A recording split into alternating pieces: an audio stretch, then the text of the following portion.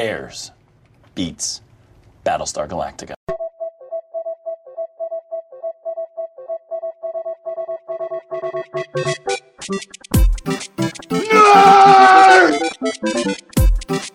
You really adopted the dark.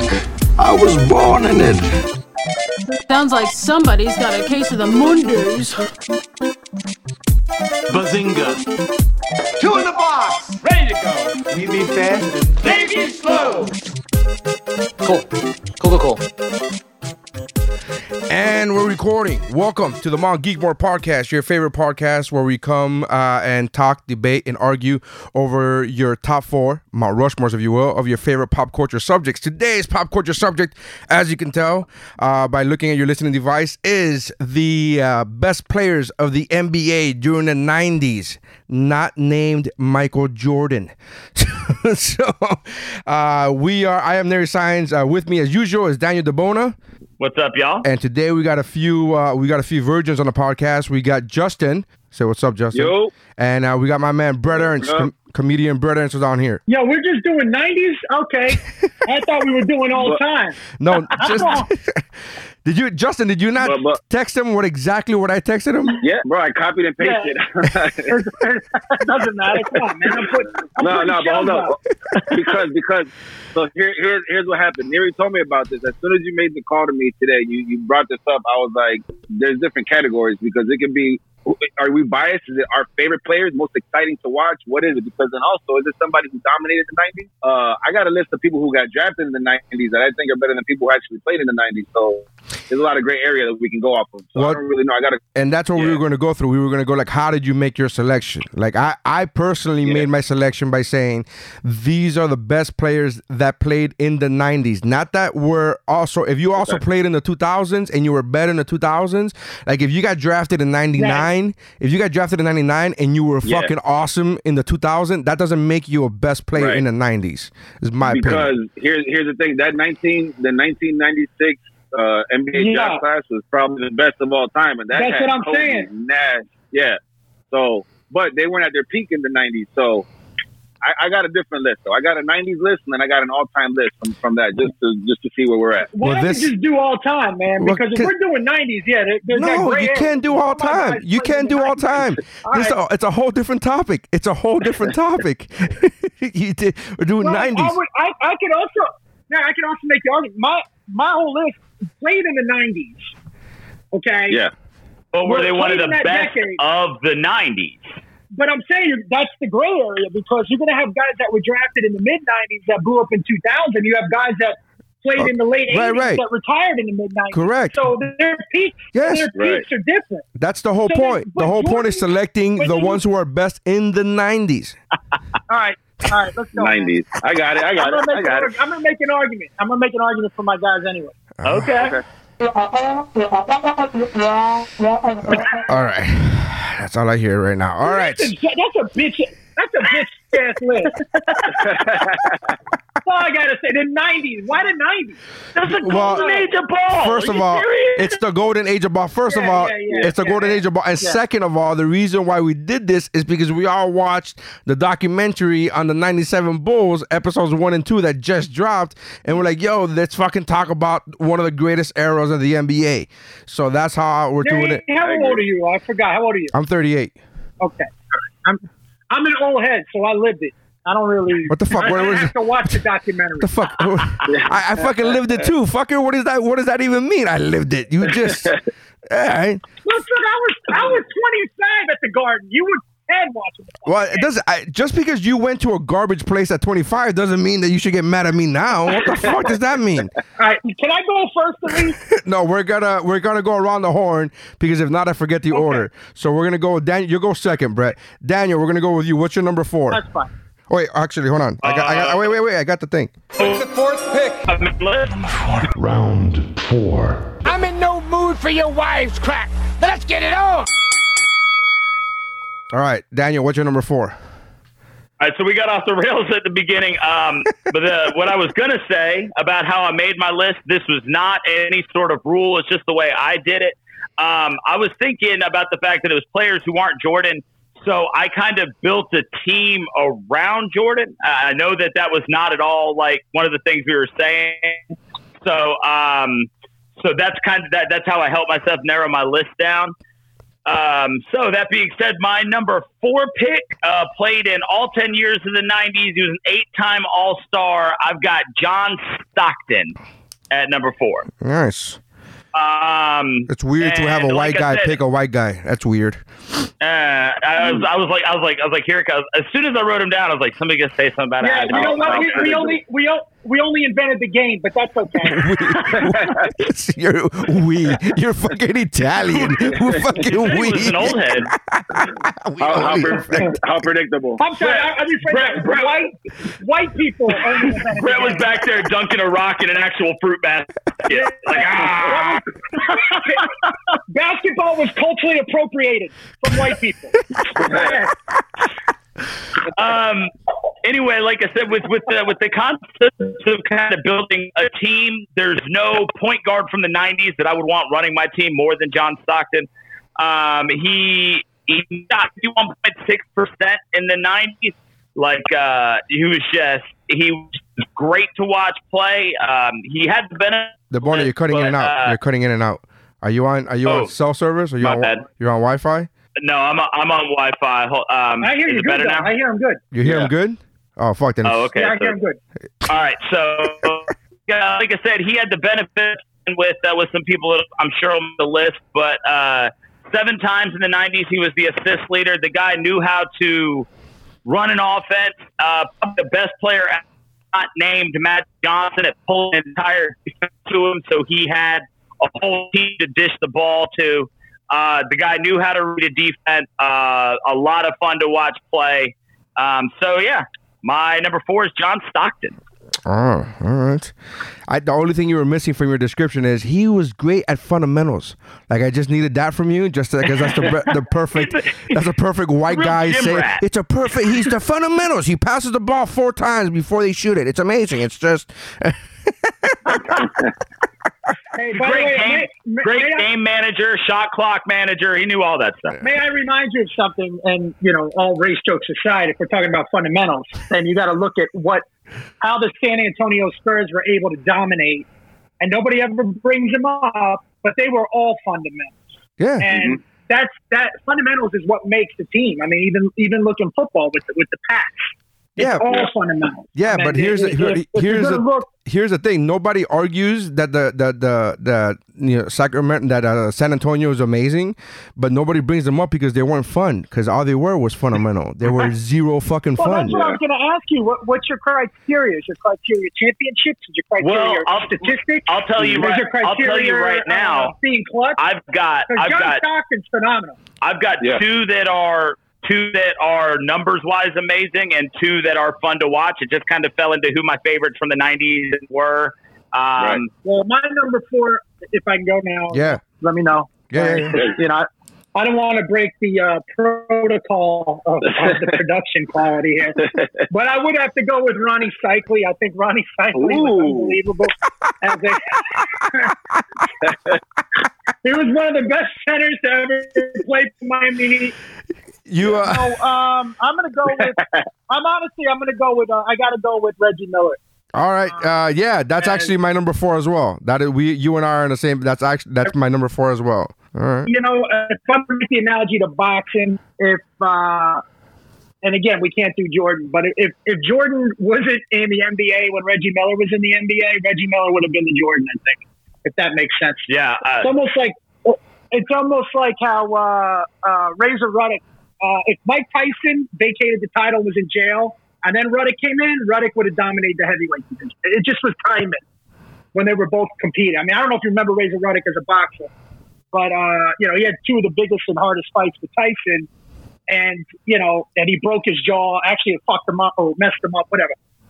I get with Reggie Miller with that. If there's no Jordan, Reggie would have been that Jordan. I mean, he was a clutch player. He played with fire. He played in an era where, it wasn't like my man who I like, the kid from Golden State, with the 3-pointers. Steph Curry. He was Steph Curry before Steph Curry, but Steph Curry didn't have 6'9" forwards busting him in the jaw when he's trying to shoot 3-pointers. So I put Reggie Miller as my number 4, man. And those Jordan Classic battles were unbelievable, man, with those two. Man. That kid was money. The only reason Miller didn't make my list because he played the same position as Jordan. So, like I said, with the way I did mine. But if nothing else, Reggie Miller, I mean, is one, an amazing player, but two, what he scored like 8 points in 10 seconds. Yep.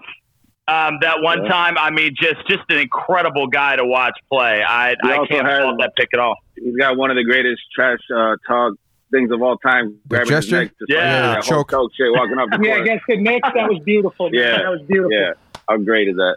Who's next? My next or you next? Yeah, Justin, you're next. What's your number 4? All right. So I kind of did the same thing when I put my team together, adding Jordan as a 5th player, kind of building my team around him. So I kind of went with every position being guard, shooter, stuff like that.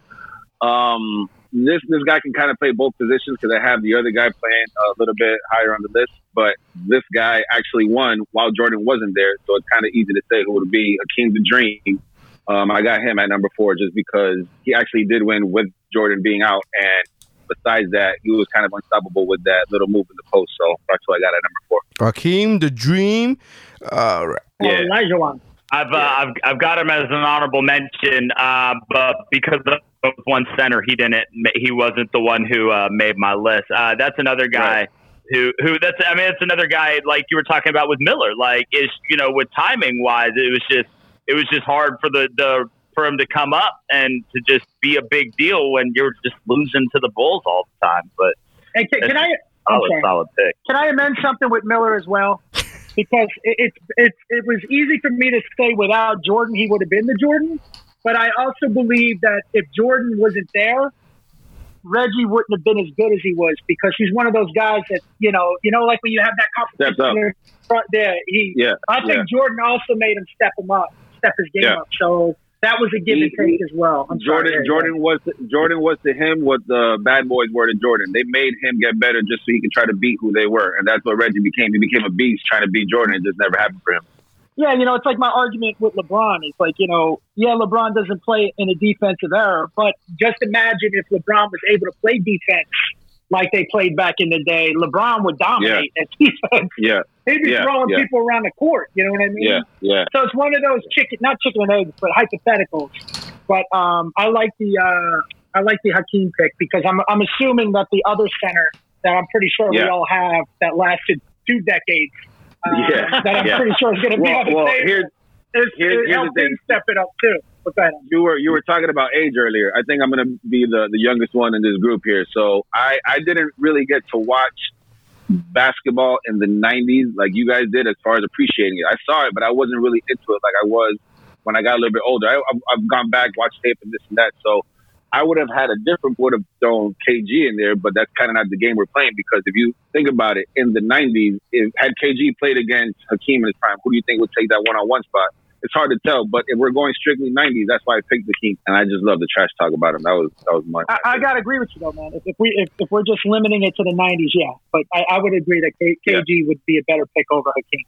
But I just think what I love about Hakeem is any player that has a move named after him, there's something special. That's not that dude has a fucking dream shake, dude. I don't understand. Do you understand? Like you watch videos of that dude and how big he was and how fucking nimble he was, and how he would just be able to fake big motherfuckers out, small people out. Like he's just fast and nimble, and it was great, man.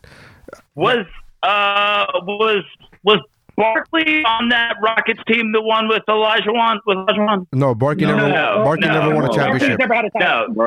Okay. Yeah. That's okay. That's why I was confused. It was Kenny Smith though.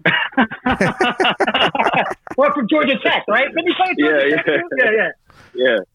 All right. So for number 4, I had Reggie Miller. I had the same thing with Reggie Miller. I love his killer. I love his killer instinct. I love his, his 3-point shot. The fact that it was ice, like he had ice running in his veins, man. He was Steph Curry before there was Steph Curry. He had so many threes. It was bananas. And as a fat kid growing up loving to play basketball, but always sucked. I always fancied myself a 3-point shooter. I'm not. I always sucked, but I love. Raindrops? Yeah, exactly. I'm that dude. I'm like, fucking let it rain. I'm that fucking dude who sucks. But I felt it's like when you're a kid and you watch baseball and you watch the guys who either strike out or homer. That's what I equate the 3-point shot to. I'm like, I just want the fucking three. I just want to shoot. That's all I'm clearly not gonna drive it in on anybody. I'm gonna fucking get stuffed. I'm 5'8". You know, I'm fucking nothing. But yeah, man, it was fucking it was fantastic. I love Reggie Miller. So our number 4s are John Stockton, Reggie Miller, Akeem, and Reggie Miller again. Round 3. 3 is a magic number. Yes, it is. All right, DeBono, what do we got for number 3, brother? All right, so my number 3 is the only player I have on my list who didn't play all 10 years of the 90s. 98 was actually his last year in the league. This is one that is more personal favoritism lended into me putting this guy at the small forward role. 7-time All-Star Clyde the Glide Drexler at number 3. So good. Just ridiculous amounts of fun to watch play. I remember like really falling in love with Drexler when he was on the Dream Team. Like that was when I really kind of learned who he was, and just a lot of fun to watch play. Like I said, he played for 9 years in the 90s. Averaged almost 21 points a game, shooting almost just over 45% for the decade. I mean, just incredible to watch play. Like I said, he's got a gold medal. He's in the he's in the Hall of Fame now as a member of the Dream Team.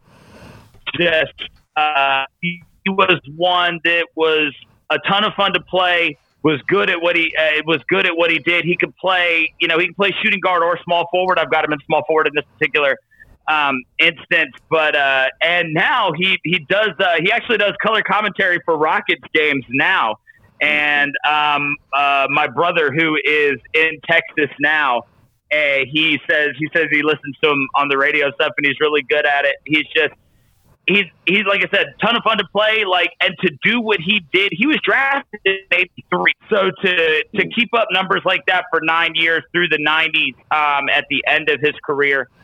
Really super impressive. So my number 3 is Clyde the Glide Drexler. I love the fact that he kept the hairstyle of the 70s. He didn't give a fuck. He had a mustache. He had the fucking old man receding hairline hairstyle where it's just like that. He looked like your dad. He looked like just his head looked like it was like anybody's dad down the street. Like he had the fucking just the fucking receding hairline. He didn't give a. He could have shaved it. He's a millionaire. He could have fucking shaved it, but he's like, no, fuck this. I came up in the 70s where this was a badge of honor. So I love that. That's what I fucking love about Clyde the Glide. You want to talk about nicknames too? What a great nickname, Clyde the Glide. Right, like it's just And he was. I mean, and I get why he got the nickname. When you watch the guy play, like to watch him move up and down the court, he was just smooth. Like every movement he made had so much purpose to it. Like he moved without the ball really, really well. Just, I mean, it's incredible to watch play. Now, and so, like I said, I'm sure there are arguments for different small forwards and stuff like that, but this one's one that's a personal favorite.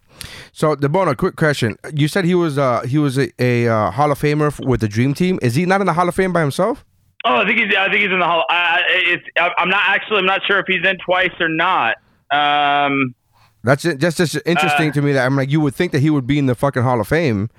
But it's one of those. I don't know if he is or not. I'm not him right now where he is. Like I said, I know they inducted the whole Dream Team. Yeah. But I'm not seeing where he's in there individually. That's pretty shitty. All right, Brett, who do you got for your number 3? Well, look, man, I'm still a little gray on the rules here because Stockton, I think, was played in the 80s. Oh, go ahead. Oh, sorry, he is in there twice. My bad. 2004 individually, 2010 as a member of the Dream Team. All right, 2000. Sorry. All right, cool. Brett, what were you saying? No, I'm a little gray on the area because I know Stockton, I think, was drafted in like 85, 86 and played through the 90s. I would like to go with an Allen Iverson, But I know he was drafted in '96 and really made his bones in but he could still be one of the best. He could still be one of the best players in the '90s. I mean, that's 4 fucking years that the guy gave for, and he was like, but he wasn't. I'm saying. I mean, these are the rules. You know what I mean? Here's the thing. The thing about the '90s is that Jordan just dominated so much that nobody else really did shit because of that. Had that not been the case, but might have been. Here's what I like about Iverson. I have Iverson in my list too, but I just can't. Yeah. Here's what I like about Iverson. That nasty crossover where he crossed over Jordan twice. That was in the '90s. Oh, yep. That was in the '90s. That was in the '90s. Again, man. Again, dude, it's hard with this type of criteria. So my next player, okay, played 10 seasons, 90 through 99. Without Stockton, you don't have this man, the mailman, Karl Malone. Karl fucking Malone, dude. I mean, in his, and I think in his 10 years, he was a 9-time. I think he made the All-Star team like 8 or 9 times. And every year he was rookie. Yeah. In my opinion, one of the greatest power forwards ever to play the game. And he was a league MVP. He was a league MVP also during the Jordan era. He was a league MVP. Yeah. He was, but it's sad that they never really got that title, I loved when he won the MVP, the year that he won the MVP, in his acceptance speech, he said, I want to thank Michael Jordan for lending it to me for this year. Yeah, like he's, obviously he is who I was referencing when I was saying that John Stockton had the benefit of, playing with somebody as great as Karl Malone to always. He was fun to watch play too. Like he had good personality.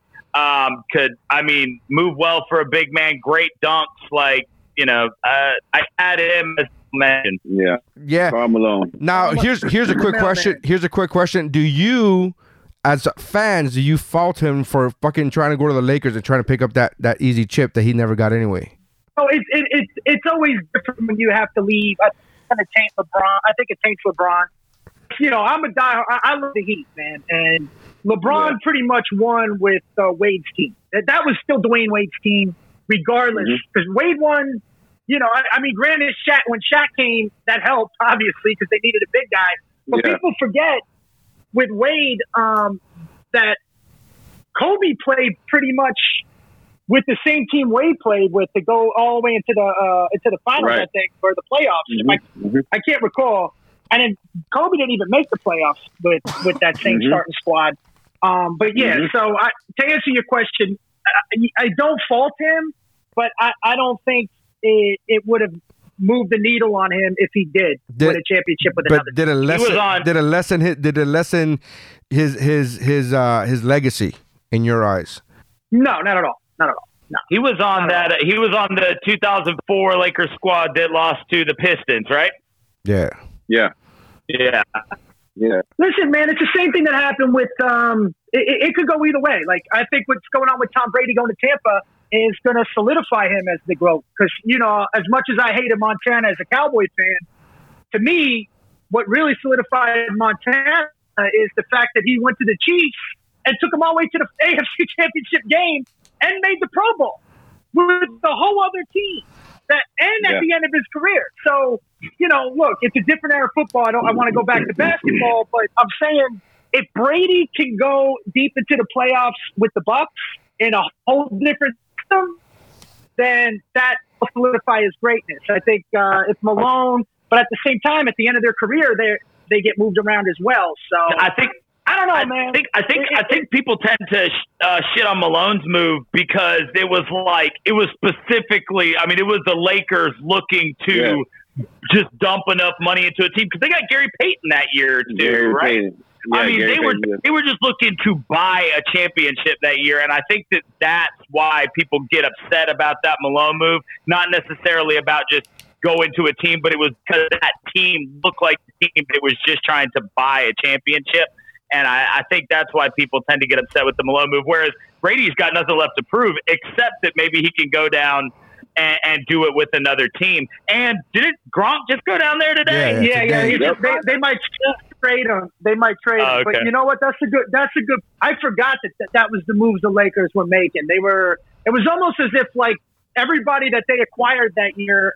What it was, I mean, and I'm not going to claim to be a lifelong Pistons fan. I came up when I was in college because basketball was the guys I had a team to root for, and I liked Ben Wallace. So I became a Pistons fan like 2 years before they won that championship. But, you know, outside of my teams, it's weird because, like, there's certain players that you just want to see get a ring. Like, I would have loved to have seen Romo get a ring, even if it wasn't for the Cowboys. I would have loved to have seen Charles Barkley get a ring, you know? Right. And I would have loved to have seen Malone get it. So, I don't know if that affected my opinion of it, to be honest with you. But it was so long ago. I forgot about the Lakers were trying to buy that was like, that to me, that's when everything starts going downhill, man. Yeah. Like, you know, to me, watching this sports now, as long as I've been watching it, it's a whole different game to me, man. Everything is. Yeah, I agree, man. I remember at the time, I don't fault him for it because I understand as a player, like he played so long and he never got a championship, and he was like, fuck it, I'm gonna take my chances and just go through the. But I felt it. I remember watching it live and thinking, oh, that's kind of cheesy. They're just like they're taking everybody, and they're just they got Steve Nash. The Lakers got Steve Nash. Like that's a little fucking cheesy. Yeah, I thought that was a little fucking cheesy. you know. A little thing about that too. He was the guy who gave Magic Johnson the most shit when the whole AIDS HIV thing came out. That when he went to the Lakers, he was always number 32 with the Jazz, and he wanted to be number 32, but they had already retired it. So he had to ask Magic Johnson to get his number out of retirement after the guy he had been talking shit about his whole life. All of a sudden now he wanted to get his jersey number, and Magic gave it to him, but it didn't mean nothing because he still didn't win. So there you go. Garbage. All right. So it's on me right now to pick number 3. Yeah, your pick. All right. So number 3, my number 3 and number 2 could have gone either way. So I was talking about doing positions and all that. So this one kind of goes, and I know he's probably going to be a little bit higher in some of your guys' lists, but you guys heard it from the man himself. Without this guy, there would be no MJ. So I got Scotty at number 3, just because of all those numbers that he put up. Those stats were crazy that they were showing out. He was number 2 in scoring this, that, and then number 1 and all these different things. And then he was 122nd highest player in the league at the time, which is just crazy to me as far as numbers go and winning. And as far as being that guy on the team that just has it, I think he's probably one of the top players throughout the 90s. I agree, man. Scottie Pippen's a shit. Fucking defensive player of the year. Like, he's so fucking good. He was good on every level. He's the dude that I would say, if it wasn't for Michael Jordan, we would all be like, bro, fucking, you think LeBron's as good as Scottie Pippen? Like, he was so fucking good. And again, you can't take away Jordan because, again, going with what Brett said earlier, I'm sure playing with Michael made him better. Made him that. But here's the thing: without Jordan, do you think Scotty could have really led a team by himself? Do you think he was that guy? No, I don't. Yeah, that was going to be my. But here's the thing. Here's what I would say. It's hard to say that. It's hard to say. But here's what I would say though. Without Pippen, Jordan is Jordan as dominant as he was? And I don't think that's a case. Yes. I don't think he is. Yes, look at that season. Look at the 97 season. Look at the 97 season. Yeah. He had Dennis Rodman, which was a fucking freak, right? Which was a baller, a Hall of Famer, future Hall of Famer. Scotty was injured, all right, or recovering from surgery, and they weren't winning as much, and it was fucking hard. And that was in 97. But you've got to remember also. I mean, this is somebody that he'd been playing with for so long to that point. It took a while before Jordan was cliche player that elevates everybody around him, and as players created a relationship with Jordan, they got better. I think that the concept of Scotty taking a team on by himself, I know what it was, the 98 season that was shortened by the lockout when he went to the Rockets, and I mean, he didn't do it huge there without Jordan. I'm not saying that Scotty's not incredible. I can't fault this pick at all. I just put Clyde in that position. I don't know that if he had not benefited from a career without Jordan, that we would necessarily put him in that conversation like we like to think back on him as. And basically, you're asking, do you think Robin could have made the Justice League without Batman? Because Dick Grayson is the best Batman. That's an argument for another day. I was gonna say Dick Grayson is actually in the Nightwing is actually in the Justice League. Nightwing, yeah, he's Nightwing. He's Nightwing. Nightwing is the best Batman.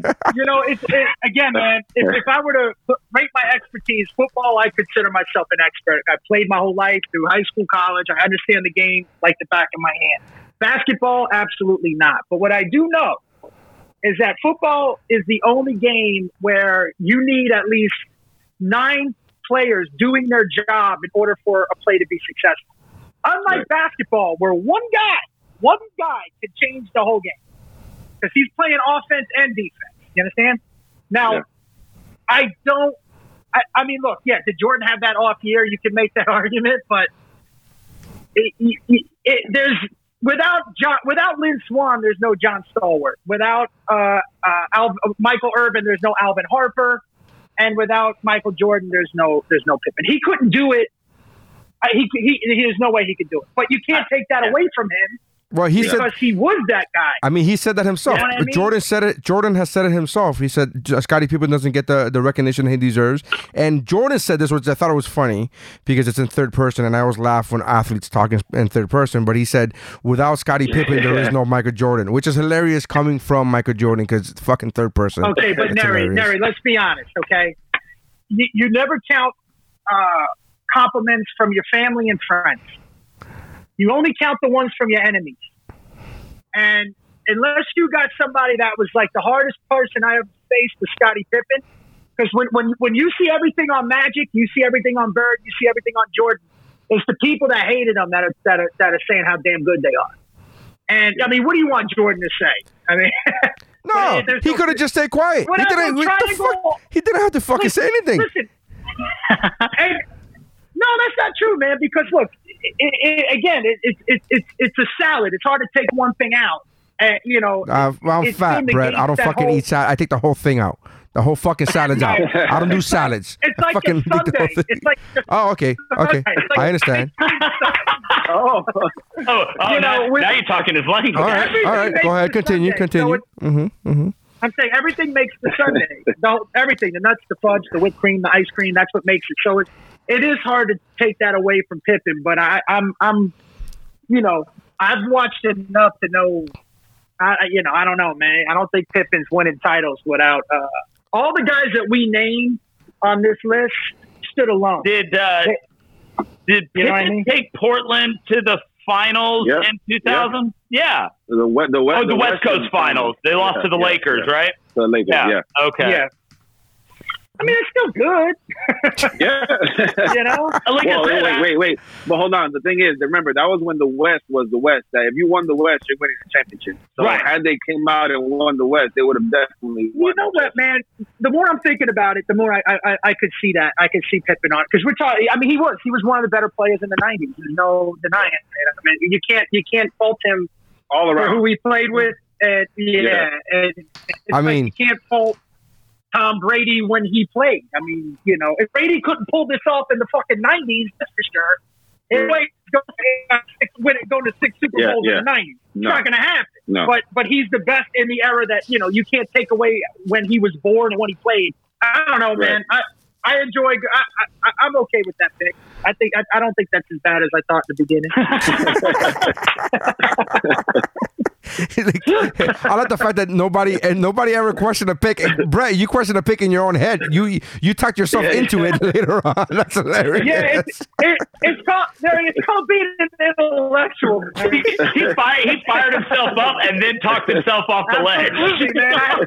I had 2 opposing arguments in my head at the same time. I love the fact that we went from you think Robin could make the Justice League without Batman? You know what? He was good, man. I mean, he made. You know what? I like that pick. That was the fucking same conversation, and nobody argued against you. But you made the argument for the point about Portland, and you made the argument about Nightwing. I'm okay with being wrong. All right, so Scottie Pippen is Justin's pick. My number 3 is we talked about him briefly in passing in this conversation already.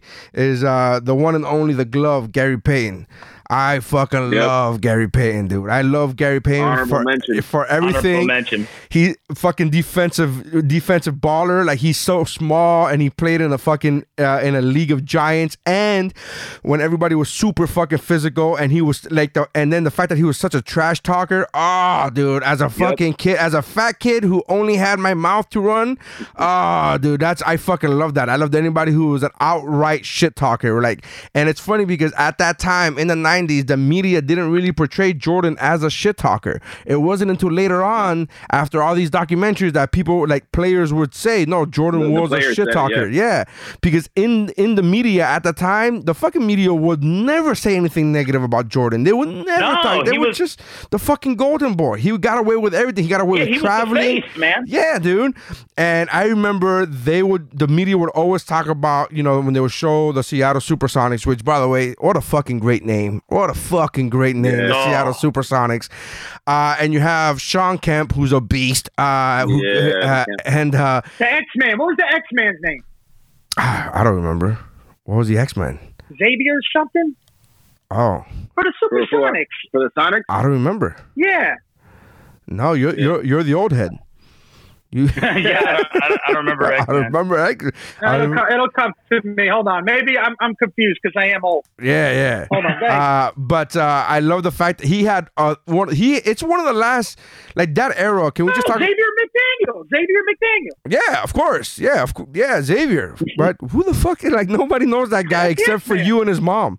Nobody knows that fucking guy. Like, I don't know who the fuck that guy is. I guarantee you from that squad. Then, huh? From that squad, more people know the name Detlef Schrempf from Parks and Rec. He was on that same squad. Nobody fucking knows. I don't think Detlef Schrempf knows who the fuck Xavier is. You know what's funny is how stupid you guys sound because of your age. Why don't you Google the motherfucker? You know what I like, Brett? Sang about him. I guess nobody knew about him, huh? Hey, Brett. Why? Can you do me a favor just for the audio? Can you just say "get off my lawn" real quick? And you just say that shit. Look, man. Can we just talk? Why don't you mention you were a fat kid again, and maybe I'll say No. I was going back to. I was talking about the '90s being the last great era of nicknames. I think the fact that we have the glove, and then we have Clyde the Glide, and then we have all these those nicknames. Yeah. I think that's a thing of the past in sports in general. Nowadays, most athletes nowadays, their nicknames are their initials. Right? Like, it's like just basically OBJ is OBJ. There's not a fucking actual nickname thing. And I'm sure there's one or two that still have nicknames, but man, that fucking, like, that 90s was the last great era for fucking real great nicknames. The fact that you have a guy named The Glove. Like, what the fuck are you talking? What is it's just the glove, that was the defense. Who else? AI had the answer. The answer was it. The answer. Oh my God. I will die on the hill that the answer may be the best sports nickname. As much as I don't like him, the Truth was pretty dope too. Paul Pierce had the Truth. The Truth. Okay. The big ticket. Call the Truth Williams. The big ticket was dope. That shit was fucking awesome. Big ticket. We talked about Karl Malone, the mailman. The mailman. Because he always delivers. I mean, I just got to say something. You guys are just hacking now because, first of all, getting back to Xavier McDaniel, he was the first round pick in the 1985 draft. Who the fuck cares about a first round pick? He's in the College Basketball Hall of Fame. Hey, well, if this was a podcast about college players, maybe you could fucking bring them up. But this isn't this is about the NBA. I don't understand. So is Christian Laettner, and we're not talking about him. Don't you know who he is, though? Right? Yeah, because he played alongside Jordan. You name two people right now that I would expect you would know who they are. Just even if they didn't have success. Xavier would not be one of them. Bro, you couldn't even think of his name. You had to Google him, and you're giving us shit about this. No, I couldn't think of his last name. I said Xavier. I couldn't think of his last name. You literally said X-Men. You literally said X-Men. He said that's his nickname, man. You were one step away from calling him Professor Xavier. You were fucking one step away. The fuck, dude. He was fucking. You know why? He was Rookie of the Year. He was all first team. I mean, he was. That's about to be like, you know what? Man. Brett. You know what? New number three right now. Just put him on a list. Hey, he played it to 1998, guys. Brett, I'm surprised you don't know who he is. Brett, you literally, you know what you're doing right now? You're literally doing what morning radio DJs do to comedians when they fucking pull up their Wikipedia right in front of them and they're like, he was last seen on Last Comic Standing in 2000. Like, who gives? Like, you're fucking literally reading the Wikipedia off of this guy and you're making it. You try to pass it off like you knew all this shit about him. I hope you read the comments on this fucking podcast. Anybody that? No, I'm serious, man. He was just as famous as a Christian Laettner and all those people you named. Christian Laettner is a fucking gold medalist. Xavier is not a gold medalist. That's how you don't know Christian Laettner for being on the fucking Olympic basketball team. That's how I know him. Playing for Duke. That's how I know him. I know him as somebody who I know as somebody who won a gold medal thanks to Michael Jordan. You didn't know he played for Duke. Of course, I know he played for Duke. He hit that shot. He hit that shot. There you go. What Hill threw him that pass. Okay, let me ask you a question. Fucking college basketball Hall of Fame Xavier. What does Xavier do in college? What is he known for? What do you mean? You said that he. I don't know, but I could tell you his parents' name because I'm on his Wikipedia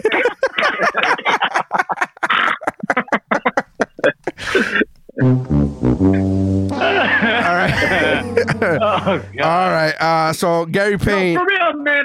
He led again in 1985. He led the nation in scoring and rebounding. The first round pick. I'm serious, man. You guys sound stupid just because you don't know him. You sound stupid. You didn't know him. You didn't know him. You didn't know him. You literally had to Google this shit. Knew Sean Payton. If you knew Payton, all right. If you know the Supersonics. He is one of the most famous Supersonics to ever play. Dude, he's not even in the top 3 Supersonics. He's not even in the top 4. I'll tell you right now. Here's the top 4. Here's the top 4 Supersonics. You got Sean Payne. You got Gary Payne, Sean Kemp, Dennis Shrimp, and fucking and what's his name that went to the Warriors? Fucking what's his name? Kevin Durant. Kevin Durant is a more famous Supersonic. I want you to tag Adam Ray in this argument and Jeff Dye. Adam Ray and Jeff Dye in this argument, and you're gonna fucking learn. All right. Let's move on. You went to Wichita State. He's annoying. The shocker. It's high school. Guys, he's in a high school NBA. He's in a high school basketball Hall of Fame. Guys, come on, huh? Yeah, I know. Yeah, NCAA. That means nothing. Yeah. Playing in a fucking. Clyde. Bo Jackson's in the college football Hall of Fame. He ain't the NFL Hall of Fame. You know who Bo Jackson is, don't you? Yeah. He actually did shit in the NFL though. He actually did shit. He only played three seasons, 4 seasons. And he was a 2 fucking sport athlete. How fucking dare you, sir? How dare you? He was cut down by injury. How fucking dare you? And he had his own commercial. And he's got a high. Do you know who Ickey Woods is? Itchy Woods? No, I don't know who Itchy Woods is. Ickey Woods? No, Ickey Woods, okay. no. You should shit on him. Never mind then. You ruined the whole joke. Continue. You know what the funny thing is? I was thinking about lying and be like, of course I know who Ickey Wood is. And I didn't know who the fuck it was. All right, so number... Ickey Shuffle. Oh, that's right. I do know him. Yeah, you're right. Okay. Yeah. I know his dance better than I know him. There was a dance in the late 90s that was called the early 90s that was called the X-Men. And it was a dance after Xavier McDaniels, and everybody used to do it in the clubs. And then MC Hammer did it. I'm surprised you don't know this. You know what's funny? You could be lying right now, and I wouldn't be able to call you out. I literally... I was like, what the fuck? I was like, I wasn't going clubbing, but I never heard of that shit in my fucking life. All right, so number 3 is Clyde Drexler, Karl Malone, Scottie Pippen, and Gary Payton. Those are the number 3s. Let's get on to round 2. Dose, the sequel to Uno. All right, DeBono, what do we got for number 2, brother? All right. My number 2, we briefly mentioned his team earlier. Definitely not one of the more exciting guys that you were going to watch play, but absolutely and undeniably one of the best players from the 90s. Went to Naval Academy. It's David Robinson. Ding, ding, ding, ding. Put him on the table. That was my number 2. Okay, so we don't have to table it. So we can just talk about it now because it's number 2. Yeah. David Robinson is it was incredible.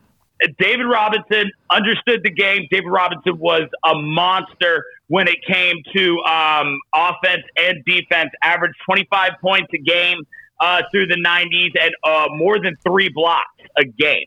The guy knew how to move without the ball, which is super important to be a next level center. He was MVP in '95.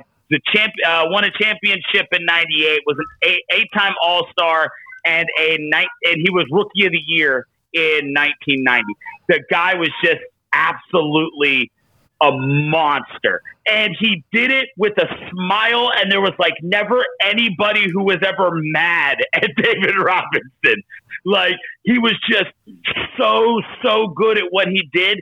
And I like if I were to find somebody who were like, yeah, I hate David Robinson, I don't trust that person, because who the hell hates David Robinson? Like, what did he ever do to anybody except for go serve his country after getting drafted and then come back and become the second best center in the history of the game? Where's the great nickname also, the Admiral? Absolutely. Listen, man, this guy, if Roger Staubach was a basketball player, it would have been David Robinson. He was just a squeaky clean gentleman on and off the court. And he, to me, is the reason why the Supersonics, I'm still stuck on the Supersonics. The Spurs were able to be so dominant in the early 21st century on, because that style of basketball, it was that type of leadership. It was the quiet, get it done, working man's basketball player. And, again, man, the San Antonio Spurs as an organization, and, I put Tim Duncan on some of my all-time lists. They just got it done, and they did it as a team, and they did it with fundamentals, and they didn't run their mouth, and there was nothing flashy about them. And, it's the difference between a Walter Payton and a Barry Sanders. You can watch Barry Sanders have the most exciting 2-yard run you've ever seen, but it's still only 2 fucking yards, right? And if you've got guys bounce past it, 2 points is 2 points. Whether you dunk it over your back or you just granny shot it in, it's 2 points. And the goal is to win championships. And anyways, I think David Robinson was the guy who set up that Spurs and that culture at that organization, along with Greg Popovich. Well, and brought it in. I think he was. Yeah. I think he's one of the main reasons why. And like I said, and I mean, like we said, they weren't exciting to watch play. Like I always, my best friend in the world always talks about how basketball now is not as good as basketball wasn't in the 90s, and I'm always just having to try to convince him it's actually better. It's just a different game now than it was in the 90s. Like there aren't guys like a David Robinson that really play anymore. Like it's a very different game now. And like David Robinson encompasses 90s basketball to me as much as Michael Jordan and the guy that I've got coming up is my number 1. Can I add something to that point really quick? And I usually I joke around, but this time I'm serious. Basketball today reminds me more of the NBA ABA. Jam. Oh. No, well, pretty damn close. ABA. Yeah. That was a league that was just banking on stars. And Dr. J, they just, it's in the 90s, I think hip hop and basketball peaked in the mid 90s. And basketball itself, I mean, it was just, not only, it was a group of individuals, like you can name the squads. You know what I mean? It was squad versus squad, city versus city. They took the personality of the city onto the court, and it's just a bunch of talented guys showing off, really, It's a different game. It's the same thing with football. Yeah, like I said, it's just it's a very different game now, and I feel like a David Robinson is not what I work at a bar here in town, and so I'm one of the oldest people who works there that doesn't own the bar, and I'm always having to have that argument with people like, no, like 90s basketball very different, but still very good. Like I get it, you were born in like 1998, but the ball that existed before you were born, really good. You should check it out. So I have a theory. I have a theory about that. The reason why I believe basketball today is more, I mean, I guess you can call it a friendlier game than it was back in the day. All these guys grew up together playing basketball in AAU and tournaments and stuff like that. So a lot of them, they've known each other since they were kids. It's not like, I remember seeing that documentary that they did maybe a year ago, that it was the Magic and Bird one. Magic was talking about a teammate that got traded, and the second he got traded, he's like, I never talked to him again. Like, they just didn't talk. That's how it was back then. They don't. If you're not on my team, I do not. And don't talk to me. We're not cool. None of that. Part of now, everybody's best friends. Part of that culture is because so many of them share these top superstar agents, and so they're constantly in communication off the court. Whereas, back then it's like sports agents were just some dude that like had a business license and he did that for you, and you may be the only guy he represents. Like now, everybody's got those same couple of guys that are going to guarantee big contracts. So they're all hanging out, eating lunch together and stuff. Whereas these guys genuinely hated each other. Like, I've got him as honorable mention. And so, but I mean, like Patrick Ewing hated Michael Jordan. Like those dudes did not get along. Like, and it was just like you were talking about, the bad boys made Jordan better, like, because they genuinely hated that dude. Mm-hmm. See, here's my theory on it, and I kind of agree with you in a sense, but you also have to remember too, like even me growing up, the kids I played against, we were friends, but we were never friends on the field, dog. And the other thing is, when you had neighborhood versus neighborhood, you may know, like, it was more of a pride thing. I think it's because of social media and a lot of people want a brand. I think it's just, that you can, if I was a kid and I could log on and see Tony Dorsett, I would have lost my goddamn mind. You know what I mean? You never saw these people, and the only time you saw them was when you watched your team play. But the other thing is, everything's homogenized. And what I mean by that is, I grew up in Jersey, but I rep South Florida all day. Okay? South Florida had its own music, its own style. Atlanta had its own shit. New York had its own shit. Chicago had its own shit. LA it's not like that anymore. Everything is all homogenized. It's all the same shit. Even stores, dude. Man, I'm in 35 comedy clubs a year. They're always in that little ass fake city or fake town with the same stores. Cheesecake Factory. You gotta have a Cheesecake Factory. You know what I mean? You gotta have a Cheesecake Factory. You gotta have the fucking. You gotta have the Gap. You gotta have the Gap. Yeah, it's like all the same shit. The fake ass little village. Yeah. So here's the thing. And it's everywhere. My 2 cents about that would be, I agree with all of you, and then I would say that the reason why I would say the huge reason is because of social media, because these guys can all communicate with each other. They didn't have that shit in the 90s. There was no tweets and fucking Instagram. There was none of that where you one person could see another person's life. I remember that documentary about Bird and Magic, when they talked about they had to do a commercial together for McDonald's. That was the first time they ever saw each other not on the fucking court.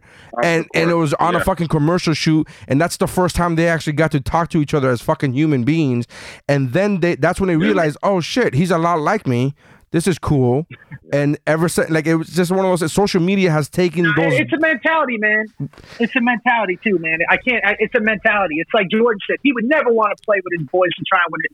He would never want to play with the guys that he competed against on the same team. Yeah, but that mentality is because it's a product of your time. It's like one of those people saying, "I will never drive an automobile. A horse is better." Yeah, motherfucker, that's your mentality, because your mentality is a product of your time, dude. Of course, Jordan would say that. I think that's an awful analogy. You're talking about technology. I'm literally talking about technology. Automobiles is technology. Like, it's your frame of mind. Right. Jordan said saying that he will never be friends with these guys, he's right. He would never. Why? Because his mind, his mentality does not understand. He did not come up in a time of social media, of being, he doesn't understand that. So to him, it's like your dad being like, I will never fucking, watch a movie off a computer. Of course you wouldn't. You don't know. No. So wait, I think you're agreeing with me in a I weird way. literally said I agree with all of you. I literally said those fucking words before I started. It's like technology. I'm saying the mentality, the work ethic is different. I don't know about work. I don't know about work ethic. I don't know about work ethic because those dudes still go fucking. They work hard. They train hard, dude. They train hard. Bro, listen, man. Those old cats, even before my time, they didn't have accessibility to shit. So if they had to train, they had to really want it. Okay. There wasn't a goddamn what is that, the fitness thing everywhere where they roll the tires and the CrossFit shit. Yeah, and all these supplements and shit. Actually, there's a great TED Talk you should watch about how athletes were actually better back in the day than they are today. And what they did was they wanted to see if athletes could wait. Let me. Yeah, go ahead. No, I was gonna say you literally have a bit saying the opposite. You literally have a bit about these old fucking guys pumping weights, and they're actually fucking fat dudes who fucking put themselves in little machines that shake themselves. That's fucking hilarious. You're going against your own bit. The joke is they didn't. No, I'm not. They didn't know how to work out back then. I said Babe Ruth hit over. I'll tell you my joke. Babe Ruth had over 700 home runs after banging hookers and was drunk all night. I'm actually saying that they were fucking better athletes in a sense that these motherfuckers didn't take care of themselves, man. And they were still putting up stats. And by the way, if you watch that TED Talk on the athletes, you can YouTube it. What they did is they took the modern athlete and saw if they could compete, if they could achieve the same thing that these old athletes did using the same equipment. So, like, what people don't realize, Jesse Owens ran on a dirt track with metal fucking spikes, okay? The guy that held the record for biking, his bike weighed 100 pounds when he was pedaling. It wasn't no alloy 5-pound fucking bike. So, in getting back to the technology part, the technology has made it easier for people to compete other than the other way around, if that makes sense. When you had dudes back then... Yeah. Go ahead. I'm sorry, man. No, go ahead. I'm agreeing with you. I agree. I think that the reason why they're all friends now is because they're able to communicate with each other a lot easier than it was back then. I was talking about the work ethic. You were saying the work ethic is, and I think these kids want to be great. I don't think they need to be. I'll tell you what was one of the best games I saw was when Pittsburgh played Cincinnati. I was like Monday night, like 2 years ago. Them dudes were perfect, and they were striking, dude. It was like an old game. Yeah. There was like 15 penalties. You know, they Pac-Man, Pac-Man, Pac-Man in the game. Yeah, and I was watching that going, God damn it, that was almost every Monday night when we were growing up. That was a legit game. So I don't fault the kids, but I think the game, everything today, it just makes it easier for them to compete. It's a lot easier for them, if that makes sense, even though they're better athletes. Like those young cats. Did you ever hear the story where Magic saw what Larry Bird used to play basketball on? That little ass fucking peach barrel that he was shooting into? That's why he was so good at three-pointers. Yeah. When Magic Johnson went to Larry Bird's house, he didn't realize how poor Bird was. And then he saw the basketball court and net that he would practice on. It was like a fucking basket, a wicker basket on a backboard that he was shooting his balls into, which is why he was so money on the three-point. Did you ever see that? It's in that yeah. It's in the same documentary. Yeah. It's in the same one. Yeah. All right. These younger, that's why it's a different game to me. I feel like they play more as individuals. It seems like saying, hey, here's what we're going to do. Let's pick teams, and I'm taking this guy, you're taking that guy, and we're going to play a basketball game. And guess what? You're going to have people that are going to score a lot because it's going to happen. It's a game, and you're going to have a winner. You're going to have people that win more than the others. But the game itself, it just doesn't seem like when the Pistons showed up and you know, the Knicks and the Pacers and those squads, they all had squads. I feel like nobody really wants to be the bad guy nowadays. If you're the bad guy, then you get all this hate and nobody wants to mess with you. Like the only one I feel like that's playing today, like they would in the 90s, is Patrick Beverly. Patrick Beverly just doesn't care. He likes to talk shit. He gets in your face. He doesn't care about being the bad guy, but Nobody wants to And be a bad guy. Everybody's all nice and friendly with each other. That goes back to social media with, like you were saying, everybody's got a brand, right? Like if you become, if your brand is being the bad guy, then you're not moving merchandise. Anyway, my number 3 was. Anybody goes hard David in the Robinson. paint anymore either? No. What? Anybody go hard in the pit? No, man. You don't see that much either, right? No. I stopped watching. I stopped watching, man. I really did. I got disinterested, and it sucked because. Not like 90s paint moves. It was crazy watching those games, man. Yeah, nobody's watching now because, Rona. So DeBona and Brett both had David Robinson. Justin, what's your number 2? All right. So going back to me picking a squad and making everything, this was my point guard pick. So we had Stockton. He was an honorable mention. There's a lot of honorable mentions that I got. Gary Payton would have been up there doing it. But this is where it got tough for me because, like I said, AI would be there if the case is being dominant throughout the 90s. But that really wasn't the case. So I got somebody who was a couple years before AI, who was, I think, still maybe more dominant and a more all-around player. Harold Miner. Yeah. But then I also have somebody that I'm biased toward because, repping the Heat. So this was a little kind of tough for me. I don't know which one to throw in there. I don't know if I'm throwing in there Tim Hardaway or if I'm throwing in there a little Jason Kidd, because to me, both of those guys were. Well, which one do you got? You got to go with one, buddy. You got to fucking pick one. I mean, if we're going greatness, go with your heart. Go with your heart. Just pick whoever the fuck you want to pick. Jason Kidd is better than Timmy. Jason Kidd is better than Timmy, but I think Timmy to me was more exciting to watch. I'm going to go with the Heat guy, so Tim Hardaway.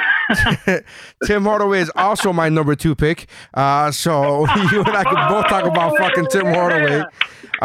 Tim Hardaway, it was fucking, like, he's the one that made me fall in love with basketball. It was not Jordan that made me fall in love with basketball. It was fucking Tim Hardaway. Watching that crossover, watching him do all these. Oh, that crossover. It's so fucking sick. It's so fucking sick. That crossover. There was one game against the Jazz. I remember fucking clear as day. It was like 98. This fucking one game against the Jazz. Their fucking tall ass fucking Russian looking center. This dude fucking came out like he got in. Timmy was trying to. I don't know what he did, and he fucking fouled Timmy, and then Timmy was just talking to him, and a guy just gave him no fucking respect. And he came up to Timmy like he was, and Timmy's literally like dick level to this fucking dude, and he didn't give a fuck. He literally, you saw that fucking south side of Chicago come out of tucking Tim Hardaway, and he just looked at him like, I don't give a fuck how big you are, and I was like, yes, dude, that's everything. I loved fucking Tim Hardaway. I'm not even gonna mention the fact that I met him a couple times. I'm not gonna mention that. I'm not gonna drop names, but he is fucking awesome, dude. That's my dude right there. No, yeah, he didn't go with my number 1, and when I tell you my number 1, I'll tell you why I didn't pick Timmy my number 1. But Tim fucking Hardaway is the shit, dude. I fucking legit love this guy. He played college ball at UTEP, right? Yeah. Yeah, I mean, just like it was, people love to look fondly currently on what mid-majors are doing, but you go back and you look at a lot of these guys that we're talking about, and they come from those mid-majors. It's not that being a mid-major and doing well is a new thing. It's just that with there's the constant coverage of it, and everybody knows who they are. But no, Tim Hardaway, man, just absolutely incredible to watch play. I remember watching Tim Hardaway. This is just barely a basketball story. He played in one of those rock and jock basketball games one time with like Dan Cortez, and he crossed up Dan Cortez, and Cortez ate shit.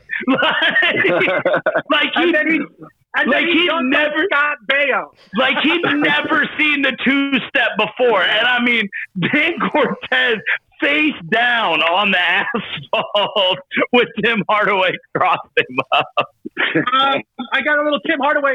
By the way, none of us are mad at that Tim Hardaway because we're all Heat fans. And I don't, at least I know 3 of us are. But people don't know when Tim Hardaway came out, he was referred to as the young Xavier McDaniel. I don't know if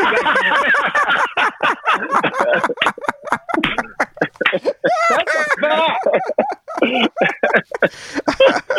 fact. Dude, he's fucking dope, man. I love this guy. I don't give a fuck. I love him.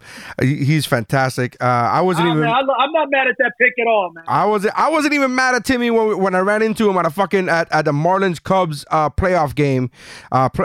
When he was wearing a Cubs t-shirt.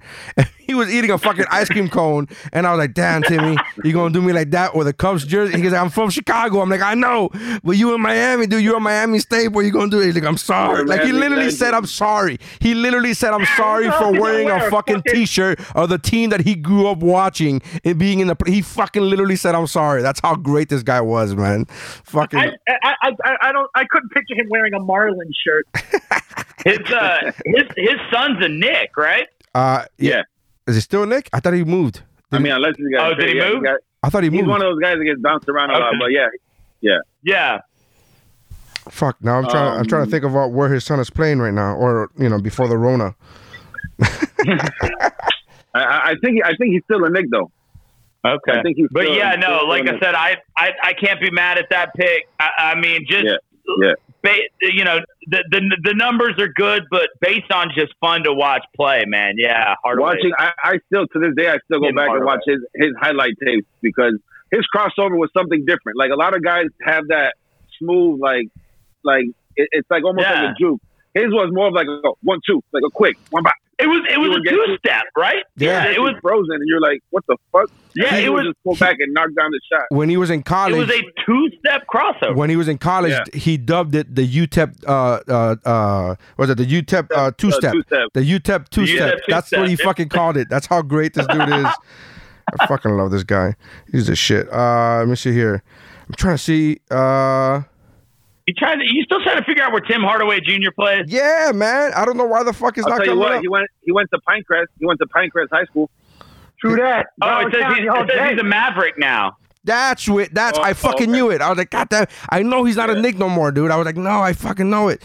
Yeah. He's a Maverick. I know he played college ball up in Michigan, but I thought he was still a Knick. Yeah. All right, so our number twos are David Robinson, Tim Hardaway, and Tim Hardaway. Those are our number twos. Shit. All right, really shaping up. So before we get to our number ones, we're going to talk about honorable mentions. On the social medias, we have a lot of people commenting. Louis Esman from 4-1 had Charles Barkley, Penny Hardaway, Reggie Miller, and who do you have? Scottie Pippen. You would have Penny, Louis. God damn it. Penny was fucking great, though, man. He was so good. No, dude. I got nothing against Penny, but we're talking top 4. You gonna throw Penny up there? Hey, I have Tim Hardaway at my number 2. Get hurt. Little Penny. Little Penny in the Blackstreet video. I put Little Penny above Penny Hardaway because he was in the video for No Diggity. You know what? I put Penny in the honorable mentions too. Yo, Jay, no lie. Am I the only one? I was like, I was probably, I want to say 13, 14 before I learned that Tim Hardaway and Penny Hardaway were not actual brothers. Am I the only one? I'm like, am I just that stupid? Like, I didn't. Hardaway's not a fucking common name. Hardaway's not a common name. I thought they were brothers. We got to go back to last week's episode and see if you're in that casino playing. Is it racist? No, I don't think that's racist. There's 2 fucking professional basketball players named Hardaway. They play at the same time? It's not like fucking Smith or fucking Xavier. You don't see this name often. Jeff Mercancini, he put number 4, DJ Ronnie Cycli. He put DJ. That's hilarious. Number 3, Alonzo Mourning. Number 2, Thunder Dan Marley. And number 1, Tim Hardaway. He said, yeah, go Heat. Fuck this. And Zoe was better in the 2000s than the 90s. Quills Rodriguez puts Karl Malone, Scottie Pippen, Tim Hardaway, and Alonzo Mourning. Michael Hunger put John Stockton, David Robinson, Reggie Miller, and Scottie Pippen. David A. Smith puts Barkley, Shaq, Kemp, and Payton. Know who he didn't put up there? Waltz Torres puts Pippen, Shaq, Charles Barkley, and Gary Payton. David Ulloa puts John Stockton, Karl Malone, Scottie Pippen, and Alonzo Mourning. And who else? David Siegel put Anthony Mason, John Starks, Charles Oakley, and Patrick Ewing. And I literally Oakley? Come on. Anthony Mason. Yeah. Here's the fucked up part. He didn't even put Allen Houston, which is a far better player than everybody else he fucking mentioned. And I'm like, why not at least put the best player? Fuck, you're not gonna put Allen Houston. You're gonna put Starks before Allen Houston. Get the fuck out of here. What's wrong with you? I gotta agree with Justin though, man. Zoe really was a better player in the 2000s. All right, well, to me at least. Maybe we'll talk about him later. Maybe we'll talk about him later. So maybe we don't talk about him now. Okay. All right. So, all right. That's honorable mentions. What are your honorable mentions, DeBona? I only have two that have not been mentioned yet. One we've talked about in passing. That's Sean Kemp. Sean Kemp was just incredible to watch play. Just huge presence on the court. And the guy who probably hates Michael Jordan more than anybody in this world, I brought him up earlier, but that's Patrick Ewing. God, Patrick Ewing, man, he was nasty on the court. Like, we've talked again and again about, would this guy have been Jordan if Jordan weren't Jordan? Patrick Ewing wouldn't have been Jordan if Jordan weren't there, but Patrick Ewing would have a lot more rings if Jordan weren't there, because that Knicks squad, if Jordan hadn't been there to chop him down, Patrick Ewing would be wearing rings. Here's my rebuttal. Here's my rebuttal to that. Here's my rebuttal to that. He went to the finals. Ewing, and fucking got swept. And one of those games, he fucking lost all by him fucking self by missing a fucking rebound and then missing a free throw shot. Yeah. So really, it's hard to make the argument of, he would have had more rings if it wasn't for Jordan. He went to a fucking finals. Even with Jordan there, he went to a fucking finals and still wasn't able to pull it off. And don't leave out this point either, Neri. The greatest player, this guy has probably got postered more times. You didn't make it in the 90s basketball unless you dunked on you, man. So many fucking times. You're absolutely not wrong. That's why he slides into honorable mention. Yeah. You know who dunked on him? Xavier. He fucking dunked on him too. By the way, I got a little fact in my pocket that I'm saving for the end of this. All right. Xavier, but we can keep going. All right. So who's your honorable mentions, Brett? Give me your honorable mentions. My number one is an obvious one. Not number one. Not number one. Honorable mentions. My top. I would say my first honorable. Oh, your top. Okay. Right. Yeah. It's Sir Charles Barkley. He's talking about circumference. Dude, I loved him, man. I loved him as a player, as a personality, as a competitor. And my second honorable mention is Rex Chapman. I think he was the first white boy to win the dunk contest. He made all of us white guys proud. Do you remember, Brett? Do you remember the game? Do you remember the game when he was a Heat? Do you remember the game when he scored 40 on fucking Jordan? Yeah, Rex Chapman? Yeah. No, I don't remember that. No, Rex Chapman scored 40 fucking points on while Michael Jordan was fucking covering him. Yeah, no, he was a Heat. He scored. He was a good player, man. He was a good player. He was one of those guys. So here we go. Had one or two good games in him a season. Huh? Go ahead. Down in Miami, do you just say a Heat or do you say a Heat player? You just say a Heat? Yeah. I would say he was on the Heat. Yeah, he was on the Heat. Like, this is like, the Miami Heat are good or the Miami Heat is good? Well, Miami Heat. I get what you're saying. I get what you're saying. I would say, he was on the Heat. I would say he was on the Heat. Player. Here's the thing in Miami. In Miami, depends on what part of town you're in. You would say both. You would say it either way because the correct way to say is the Heat are good, but in this town, Spanish isn't always your first language. So a lot of times they'll be like, yeah, the Heat is good, man. The Heat's good. So that's so a lot of times you'll get it that way. Or they're just like Heat good. I used to cover the Heat, man. I used to cover the Heat for the Whammy Network back in the day. Ricky Cruz, and David McHale. Ricky Cruz, and David came all the way from Seattle. Talking about Whammy. We all worked for that network, and I used to cover the Heat. And I always say that the Heat are good. I say the Heat are good, and he was a Heat player. Yeah. A player on the Heat. Never said he's a Heat. I like Charles Barkley, dude. That's a good honor. But I really do. He's one of those dudes that would have had a championship if Jordan wasn't there. Fact, he legitimately would have won that. As a lifelong Alabama fan. In case y'all two don't know, because I didn't introduce myself, I live in Tuscaloosa, Alabama. Lifelong Alabama fan. Like, I spent a lot of time disliking Charles Barkley just because he went to Auburn. But my favorite thing about Charles Barkley now, not Charles Barkley when he was in the NBA. My favorite thing about Charles Barkley now is Charles Barkley can literally say anything he wants, and people just go, that's just Charles being Charles. This is a dude who offered a cop a blowjob from the chick he was riding with to get out of a ticket, and everybody went, man, Charles being Charles. Like, you're saying that like that's a bad thing, dude. I know. Like I said, I've come to love the man. He's part of my favorite NBA crew now. That's one of the reasons why we love Charles Barkley. I got nothing against Barkley now. But you're correct, because he doesn't. Like, it's just. I have a question for you as an Alabama fan. Oh, okay. Yeah, let's do that. Why is it that you guys can't produce an NFL quarterback for your life to depend on it, man? Is it just because of the system Saban put in that anybody can put in? Right. Because you haven't had a quarterback since fucking Joe Namath, I think, that even made it in the NFL, right? That is correct. Brody Croyle got a couple of Kansas City Chiefs starts. Our AJ McCarron did too. I forget for who.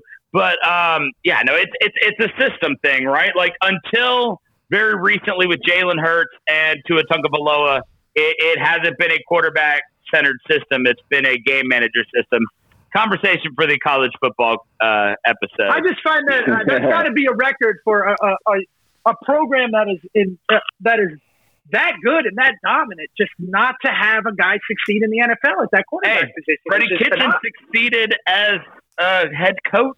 Well, making it to being a head coach. He failed as a head coach. Freddie Kitchens looks like he needs to be a goddamn manager at Hooters. He doesn't belong on the sideline. Fucking does. I think that's what he did before. No, that was Gruden actually. John Gruden, yeah. My favorite thing, one of my favorite quotes with Charles Barkley is when they asked him, "Do you have a gambling problem?" And he goes, "No, because I'm rich and I could afford it." Yeah, the only people who have gambling problems are people who can't pay their debt. And I'm like, that's hilarious and true. He's not fucking wrong. True. Jordan, big time degenerate gambler too, but he's got so much money it doesn't matter how much he loses. Yeah. I would just love to be I would love to be that call at a casino like Mr. Jordan. You owe $30 million. He's like, let me just make a quick call to Nike. Give me a fucking let me know. He goes, hey, let me release a new shoe and I'll get you in a week. Yeah, exactly. Hang on, Haynes got that new no wrinkle undershirt coming out. Let me give him a call. All right, so honorable mentions. Justin, you got any honorable mentions? So Chuck, the same thing. I think we all got Chuck in there. And then I'm throwing Jay Kicks, and Tim Hardaway took his spot in my top four. And this one's just because, I guess I grew up, my uncles and my cousins, all of us playing in the back talking so much shit that I have this thing that I just love the trash talkers. So, we said Gary Payton. We said Reggie, who was a great trash talker. But I'm going to throw this guy in there just because I love him too, and that's Rasheed Wallace. He wasn't dominant in the 90s, but he was still, he got drafted. I think what did he get drafted? 95. 95. Rasheed Wallace might, honest to God, be my favorite NBA player of all time. He's just, I know it's not for this episode, but bro, I love that pick so much. Ball don't lie. He got that tag for not even saying nothing, just staring at the ref. Yes. He got the tag. Yes. I like, anytime anything ever goes wrong for somebody that I think lied to me about some horse shit, I look him straight in the face to this day and go, ball don't lie. And none of this shit, because everyone I associate with is white. But it's the best thing ever. I love that pick so much. I know it's just an honorable mention, but Rasheed Wallace has got my heart, man. Like, he made my favorite player. I love it. Forever. My honorable mentions, everybody was already mentioned except for the last honorable mention. If you have him as your number one, just don't say shit. We're moving on. But my honorable mentions were Scottie Pippen, Karl Malone, Akeem, and Shaq. All right, so on to number ones. Round one. This is your last chance. After this, there is no turning back. Do it! Come on! All right, DeBono, what do you got for number one, brother? All right, my number one is one that is just, this is a heart pick. This isn't a stats pick. This isn't a Bleacher Report influence pick. This is just my heart. The guy that I think was 90s basketball was Dennis Rodman. That's your number one? Yeah. No lie. Right. Absolutely no lie. When I think 90s basketball, I immediately think of Dennis Rodman. Look, I don't expect him. I get it. Like, this is the type of guy that I normally put at number 4 because I want to talk about him. But I loved watching Dennis Rodman play. I loved his personality. I loved the hair. I mean, this is a guy that through the 90s averaged 15 rebounds a game, and unfortunately didn't care enough about the game to polish his offensive skills, or else everybody would possibly be talking about him in such a great spot. He was 2-time Defensive Player of the Year. He made the All-Star team twice, but he was over 50% in his field goal percentage. Like, if the guy was going to shoot, he knew it was going to go in. Because, I mean, it was layups, it was dunks. I get that. But outside of just what he did on the court, we've been talking about this difference between modern basketball and between 90s basketball. And, man, that was Rodman, right? Rodman would throw blows. Rodman didn't put up with shit from anybody. Rodman always had something to say to everyone. Like, he was that gritty, filthy part of 90s basketball that we all love. Plus this just ridiculously huge off-court persona that was outrageous. Don't get me wrong. When he did Sports Illustrated in the wedding dress, right? Like on the cover with Mike Ditka. I mean, he was... No, that wasn't outrageous. him. No, wait, that wasn't him. Mike Ditka in the wedding dress was Reggie Bush. You're thinking no, not Reggie Bush. What's his name? That he played for the Dolphins. He ended up playing for the Dolphins. Ricky Williams. Ricky Williams. Yeah, but Ricky he Williams. did. No. You're right though.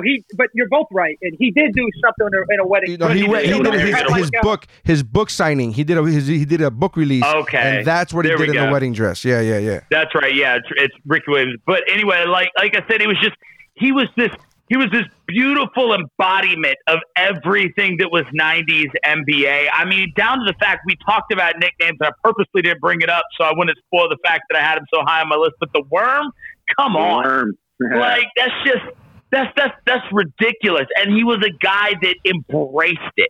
And he loved everything about himself. Like, there have been very few people that have more about who they are and loving everything about themselves than Dennis Rodman. Man, when he fucking kicked that camera guy, like... Listen, bro, you're going on and on, and I got to be honest with you, man. You know, if Dennis Rodman qualifies, then I could do because he's drafted in 86.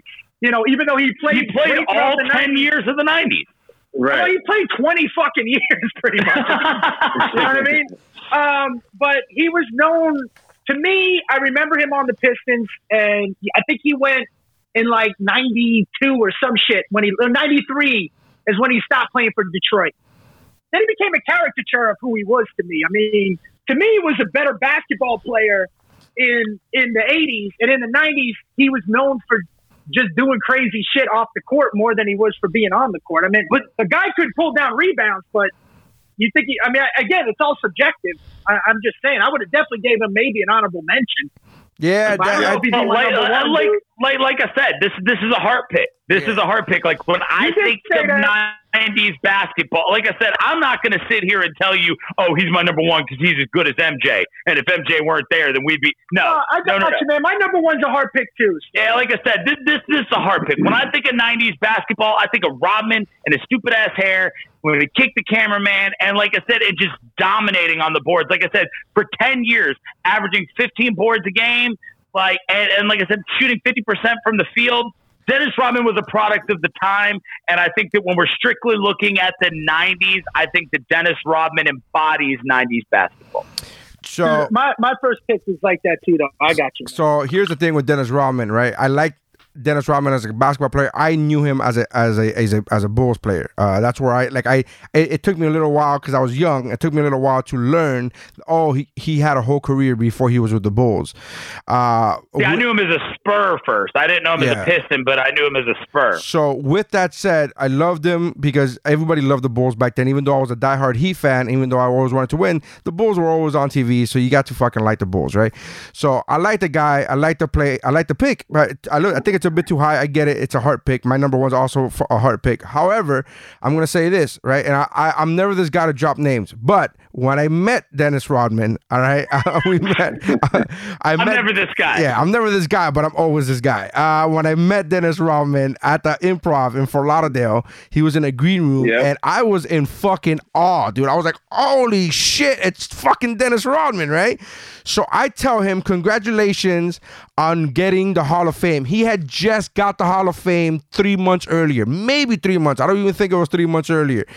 And I tell him congratulations. And as I'm saying congratulations on the Hall, he literally says, I don't give a fuck. And I go, what? He goes, I don't give a fuck about that. I don't give a fuck about Hall of Fame. That shit don't bother me. That shit don't make me nut. Hall of Fame, that don't mean nothing to me. And I looked at him, right? Because he's super fucking tall, right? And I'm fucking almost 6 feet. And I looked at him and I was like, but Dennis, you were crying. Like he fucking cried. He fucking cried at the Hall of Fame acceptance speech. He was bawling like a little fucking girl, and I was like, "What are you?" He was, but like I didn't like you. You ever? I don't know if you ever saw that show, How I Met Your Mother. There's an episode where he's like, "Oh, the glass breaks," when you have that glass shattering moment, and you're like, "Oh, I can never see this person the same way again." And you can never go back to not noticing it. So I was fucking I was fanboying out. I was like, "Oh shit, Dennis Rodman!" I'm trying to play it cool, but I'm like, "Oh my god, this is fucking Dennis Rodman." Right, fucking, 3-time NBA fucking champion. I'm thinking all these fucking crazy things, and I tell him congratulations on the Hall, and he tries to play it off like the Hall of Fame ain't shit. And I literally I couldn't control. It was one of those things where my words came out of my mouth before I could say anything, before I even realized what was happening, and I was like, "But you cried." And he goes, what? I go, you cried at the acceptance speech. You were bawling your eyes out. He's like, that don't mean shit. I'm like, oh, okay. All right. Well, can we get a picture? And then he kissed you? No, I said, can we get a picture? And I got a fucking picture. It's on my Instagram. Anyway, I like I said, this is hands down a heart pick. I usually don't do this. I will usually take something that I love and bump it down and be like, it doesn't deserve this spot, but 90s basketball, when I think about everything that's 90s basketball, I feel like Dennis Rodman is the totem to that. All right, Brett, what do you got for your number one? You said it was going to be a hard pick. It's a hard pick. This player, to me, like I said, I'm an old head, and this person is older than me, but dominated pretty much through, I would say, almost 3 decades of basketball. When you talk about tough, this player would throw hands with anybody. That a lot of people don't know, but this player dunked before the free throw line, before Jordan, okay, had more ejections than any player, did time off the field. And I thought, I thought the world of this person until I met her, and she was a dick, but I got to go with Neri's mom, man.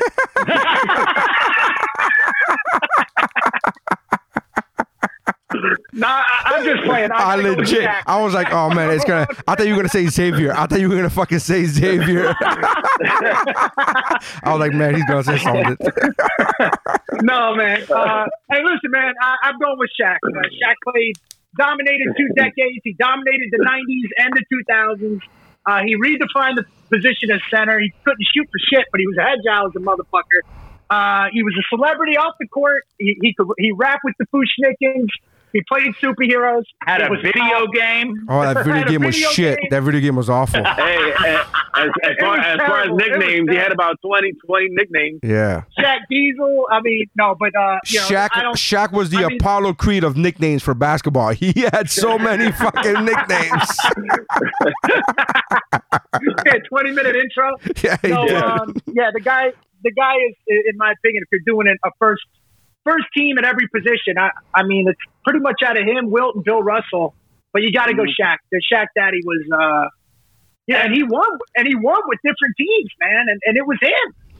It was all him. But yeah, I go with Shaq. One of my favorite moments of Shaq is when him and Charles Barkley, when Charles Barkley says when they were doing they're commenting whatever the fuck, and Charles Barkley says that that Shaq didn't do anything without Kobe, and my favorite fucking quote is "Google me, Chuck, Google me."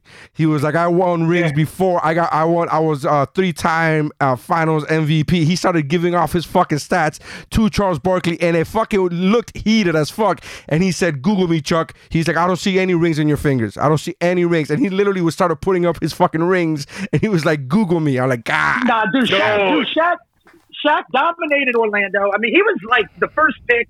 It was not a Christian Laettner, not Alonzo Mourning, and he. And here's the other thing that I like about the dude, man. And I sound like a chick, but I've met him a few times, and it's it was got just a huge dick. It was just no, it was just a hey, what up, type thing. Now, my first girlfriend was a Laker girl, so she toured with him. And the stories of his generosity are legendary. Like, there's a story where one of the dudes that worked in the field house or he would do the laundry there, this little Mexican dude he was always working with the team. Shaq was driving home one time, saw him broken down on the road, told him, "Don't worry about it, I'll get your car towed," and then pulled him into a Cadillac dealership and bought him a brand new car. It was just a guy that did the laundry for the team. Then when I worked at the Cheesecake Factory, he came in, and there was a birthday party going down on the deck, and the father came up to him and said, "Hey, Shaq, do you mind and it's my kid's 10th birthday, you mind coming down?" And you saw the kids were hiding, because they were nervous, but they were all staring at him. So Shaq said, "Yeah, no problem." And he went down and he stayed there for at least an hour, man, had the kids hanging off his arms, and then he paid for the whole party. And yeah, man, to me, man, he epitomizes what a professional athlete should be. He was dominant in the position. And he was just a gentleman on and off the court. And, look, he's my number one. I can't fault the pick. Like I said, 90 specifically, I put Robin, like I said, and there was no rule that said you had to do it this way, but I put Robinson in the center position. If we're talking the aughts, then that's when I'm looking at that Shaq pick. I cannot fault it at all. You were talking about him talking trash about different things. Tell me you have seen the Kobe "Tell Me How My Ass Tastes" video. Oh, that's hilarious. Yeah, I haven't seen that. Oh my God. Oh my! So he was freestyling at this club, and it was after he moved to the Heat or whatever, and he's just trash talking Kobe, and that's the one line he keeps repeating is Kobe, "Tell me how my ass tastes." But what he was doing was he was going Kobe and then putting the mic and having the crowd say, "Tell me how my ass tastes." Yeah, Kobe, tell me how my ass tastes. Did Kobe snitch on him or something like that? Yeah. It was an accident. Kobe tried to snitch on him for cheating, and then it's a fucking thing, which is ironic. It was more like a dry snitch, though, right? It wasn't a. It was I forgot, but it was something. Yeah. It was like a nonsense. It was like an accident. But like I said, I can't fault the pick. I remember watching the guy play at LSU and just knowing this dude is something I've never seen before. And I think that you said it best. You said he redefined the position of center because dude couldn't shoot for shit.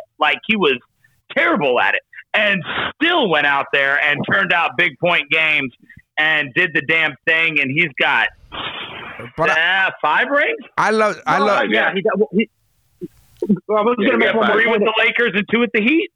There's 2 players. One with the Heat. One with the Heat. So I like the fact that you would try, Brett. You would try to make it seem like I went with my heart. I went with my heart. Bitch, it's fucking Shaq. You went with one of the greatest.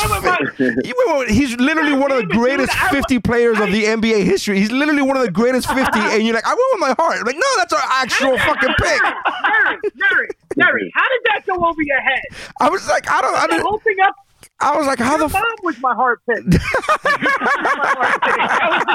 She'll be pleased to know, man. She'll be pleased to know that that she was in your heart. I'll be pleased to know she was your heart pick. I was setting up the heart pick for your mom. That's hilarious.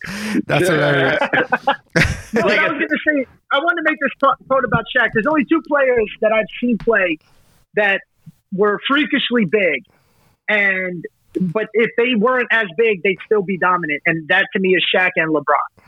You know, whether or not they were, even if Shaq was over a 7-footer, you know what I mean? He would still be that dominant. He was just that big, that good, that agile, man. He moved big for he did. He moved real well. Did you see him in the All-Star break? Did you see him in the All-Star break take it coast to coast and do a fucking? He crossed over some dude in the fucking All-Star game. Yeah. That shit was hilarious. Yep. He was a fucking big ass dude and did this little move. I was like, oh shit. Oh yeah, no, I've seen him dance.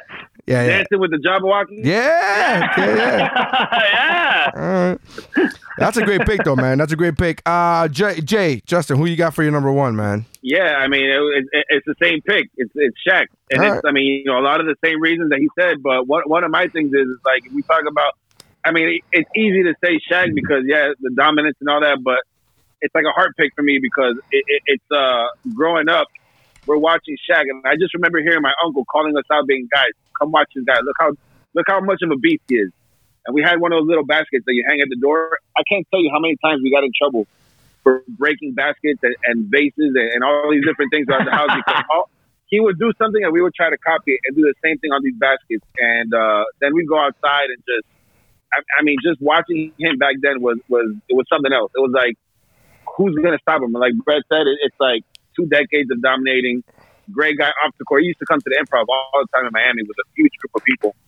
Take care of everybody. He was the nicest guy. Won with 2 teams. All these different things.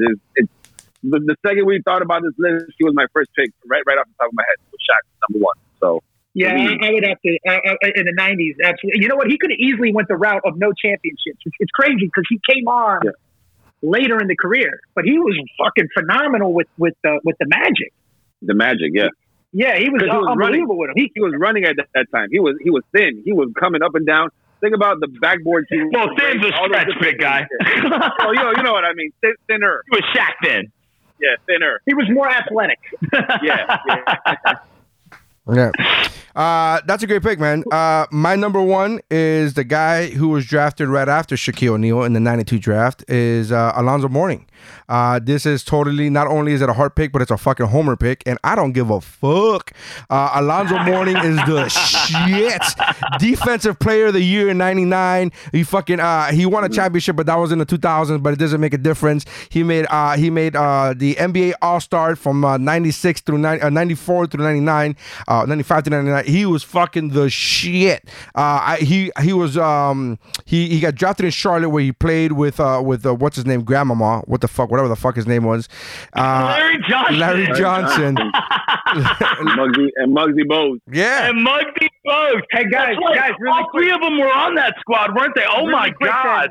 I guess Larry Johnson isn't a good player because he couldn't remember his name. I did remember Grandmama. Though. That's the most important part. I remembered X-Man. I don't like saying Larry Johnson's name because he was a Nick, and fuck that motherfucker. I don't like saying Nick's name. I don't like those names coming out of my mouth.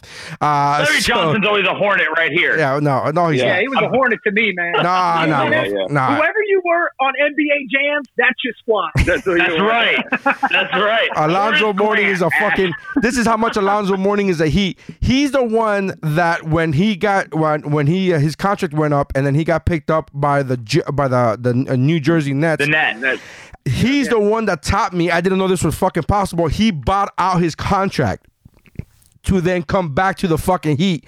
And I was like, what the? I was like, for a second, I hated him. I was like, he's a fucking Net now? And then they were like, no, he bought out his contract. I'm like, what? That's a thing? That could happen? And they're like, yeah, he's coming back to the Heat. I'm like, oh, this guy's the shit. Yeah. Didn't he went to the Nets, but didn't he barely play for the Nets because he had like a kidney transplant? Yeah, he had a kidney transplant the first year. I think it was 2004. What year did he play for the Nets? He played, let me see here. He played 2003 for the Nets, but he barely played. And then in 2004, he bought out his contract. And so he went over to the... Look, he won with us in 2006. Yeah. Right. Like, look, I can't fault the pick, like you said, heart pick, homer pick, but whatever. I feel like I put Zoe where I put Shaq, right? Like if we're talking the odds, like a 2000 Zoe is better than 90s Zoe. Like, well, so yeah, but you gotta understand. First of all, you're saying this like he didn't do shit in the '90s. He literally went to the All-Star from '94 to '97. He was an NBA all NBA first team in '99, NBA second team in 2000. That was 2000, and an NBA Defensive Player of the Year in '99. You're doing the morning DJ thing. But he did. He's literally got all these stats in the '90s. He literally got all these stats in the '90s. Yeah, but what I'm saying is, like, when you look at his career, right? That's not the part of his career that people remember. That's not the mountain. Zoe for the early 2000s. That's not the mountain. The mountain isn't the best player. In what decade did this player have the best career? The mountain is best players of the '90s. Did Mourning play in the '90s? So you're telling me that Zoe is better than Robinson in the '90s? No, I'm not telling you that. I'm not saying that at all. Okay. I'm saying it's a hard pick. That's right. You did. I did. What the fuck? You're right. I'm sorry. Why would I say that? You're right. I'm sorry. And here's the reason. Here's the reason why he's my number one and not Tim Hardaway. Because Tim Hardaway, in my heart, is number one. But the only thing I couldn't justify putting Timmy in number one above Zoe because Zoe eventually did get a ring and Timmy never got that ring. The only reason he's not in my Timmy's not my number one because I love Tim Hardaway. But then that's bleeding into because he didn't get a ring in the '90s. He didn't get a ring. No, in the 90s, I understand. Though. I'm saying even that's the heart pick element. It's the heart pick element. Like both these guys, you gotta understand, man. You as growing up as a fucking Heat fan, there was no Zoe without Timmy. Like for as a kid for a long fucking time, it was Timmy and Zoe, man, and that combination was the shit. And to pick between those two, I had to give myself some kind of reasoning of how, like, you know what I mean? It's like you know, DeBona, you have kids. It's like somebody goes, "Who's your favorite kid?" Of course you have one, but you can't say that shit out loud. But in your mind, you start fucking determining how to split up which is your favorite, and that's how I fucking came up with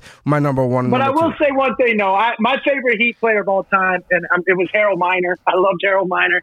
And if you're talking NBA jams, it was just Glenn Rice and Ronnie Cycli. That was your team on NBA jams. Glenn Rice. Oh, that's what you should do. Your NBA jam squad. Yeah. Can we name? First of all, the greatest team on NBA jams was Malone and Stockton. Yeah. The play with Utah was unbelievable. Untouchable. I had a buddy that was a huge Bulls fan, but he always made me be Horace Grant. Yeah, because Jordan, you couldn't play with Jordan on it. No, he was Scotty. It was Scotty and Horace and Horace. Yeah, but I'm saying Jordan and Shaq wasn't on it either. He wasn't on NBA jams either. Yeah, because he was too busy making his own shitty video game. It's fucking awful. That fucking video game was so bad. Both of those guys, Jordan and fucking Shaq, had horrific video games. Yeah, fucking Jordan Bird had that terrible. What was that? Was that NES? Yeah, no. Jordan had. That was on a regular computer. No, that was on a computer. It was Magic Johnson and Bird was. Yeah, Jordan literally had this game called Chaos in the Windy City where he would throw flaming basketballs at fucking bad guys. It was so fucking Chaos awful. In the Windy City. So awful. My God. The fact that I know that really bothers me. The fact that I know that off the top of my head. Larry Bird is the only player Jordan never beat in the play. He couldn't beat him in the playoffs. Yeah. Right. I was going to say this though, and I wanted to sum it up. If we're done, I'm not going to end it, but I have a point to make about why Jordan would not be the first player I'd pick if I was building a team. Okay, go ahead. Me personally. I would go Magic Johnson. I think Magic Johnson, if I was picking a team, same here. Magic Johnson would be my first pick. He played all 5 positions. He was a gentleman on and off the court. He didn't have an ego. He scored 40 fucking. When Kareem Abdul-Jabbar went down in the playoffs, he ended up playing center and scored 40 fucking points as a center as a rookie. Yeah, If we were doing NBA players of the 80s, I think that we would have to take this episode and make it like NBA players of the 80s not named Magic Johnson because that's obvious. Or Larry Bird. Yeah. But people forget Jordan played 5 years in the 80s, and look, man. To me, obviously, he's the greatest basketball player of all time. But if I were picking a team, and to build a team. He wouldn't be my first pick. Well, my argument with the whole LeBron and Jordan thing, my argument always goes back to what you said about Magic. I'm like, LeBron could play all 5 positions. Jordan could not play all 5 positions. Like, that to me is a big deal, especially when you're talking about in the playoffs when somebody goes why down. Would you put LeBron? Why would you even put LeBron over Kobe or even Magic? Or, I mean, what would be the reason? To me, LeBron is just like, LeBron is more like Magic than anybody else, than he is Jordan.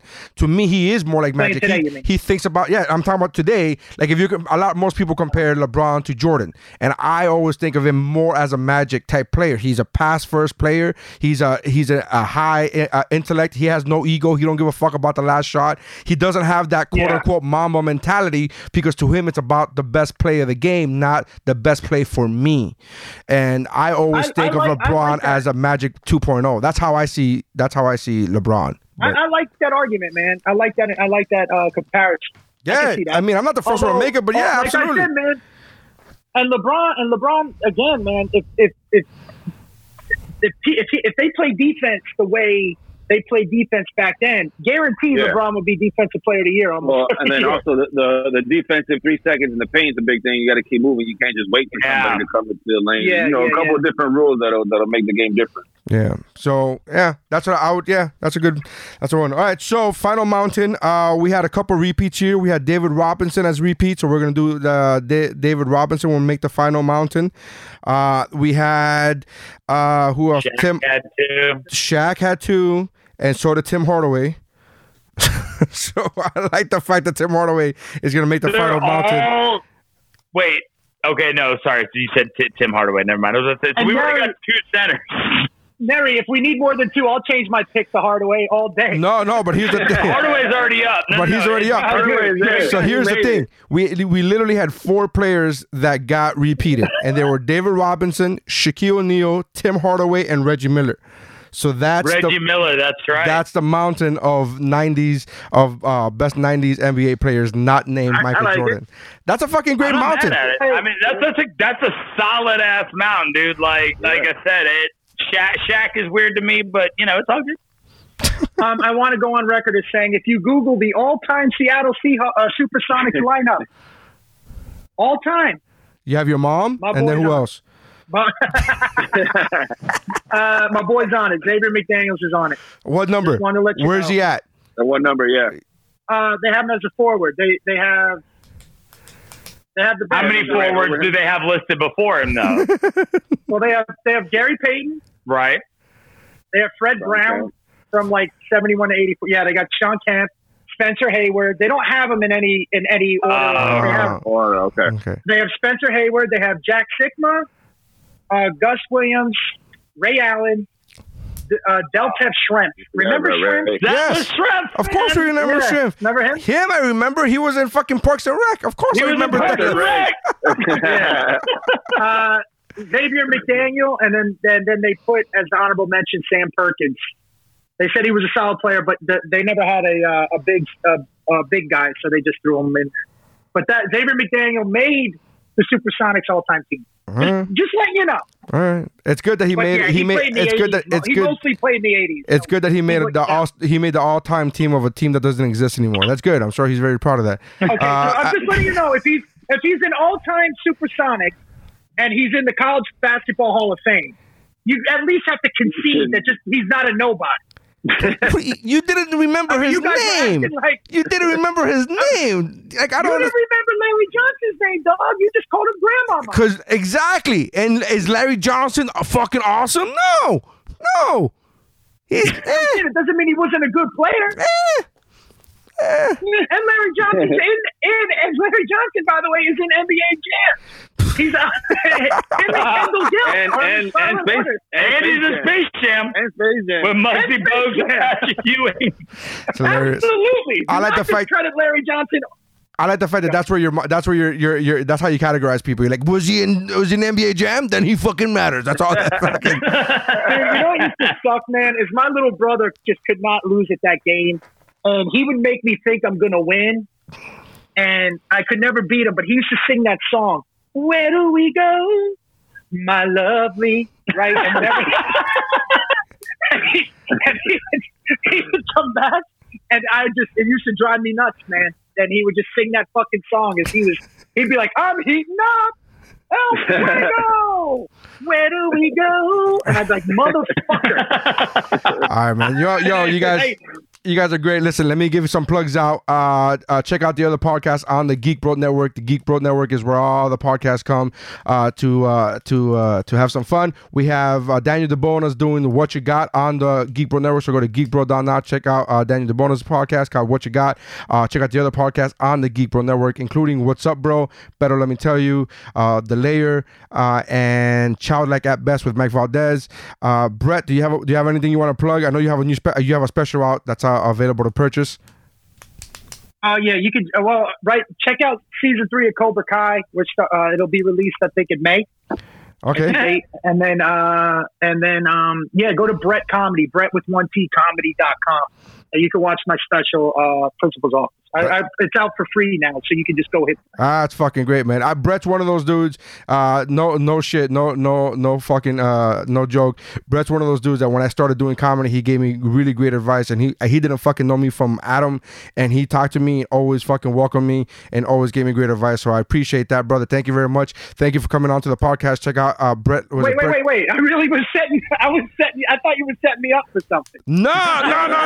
No, I think that was a genuine compliment. No, that was a genuine compliment. I would give it to you in person later when I go over to see your mom, but I didn't want to, the 6 feet apart thing. I just wanted to keep that away. So make sure you check out Brett's comedy. BrettComedy.com, right? Yeah, Brett with 1T. With 1T. BRET comedy.com. Comedy.com. Yo, you guys been great. Thank you for checking us out. That's how lists are made.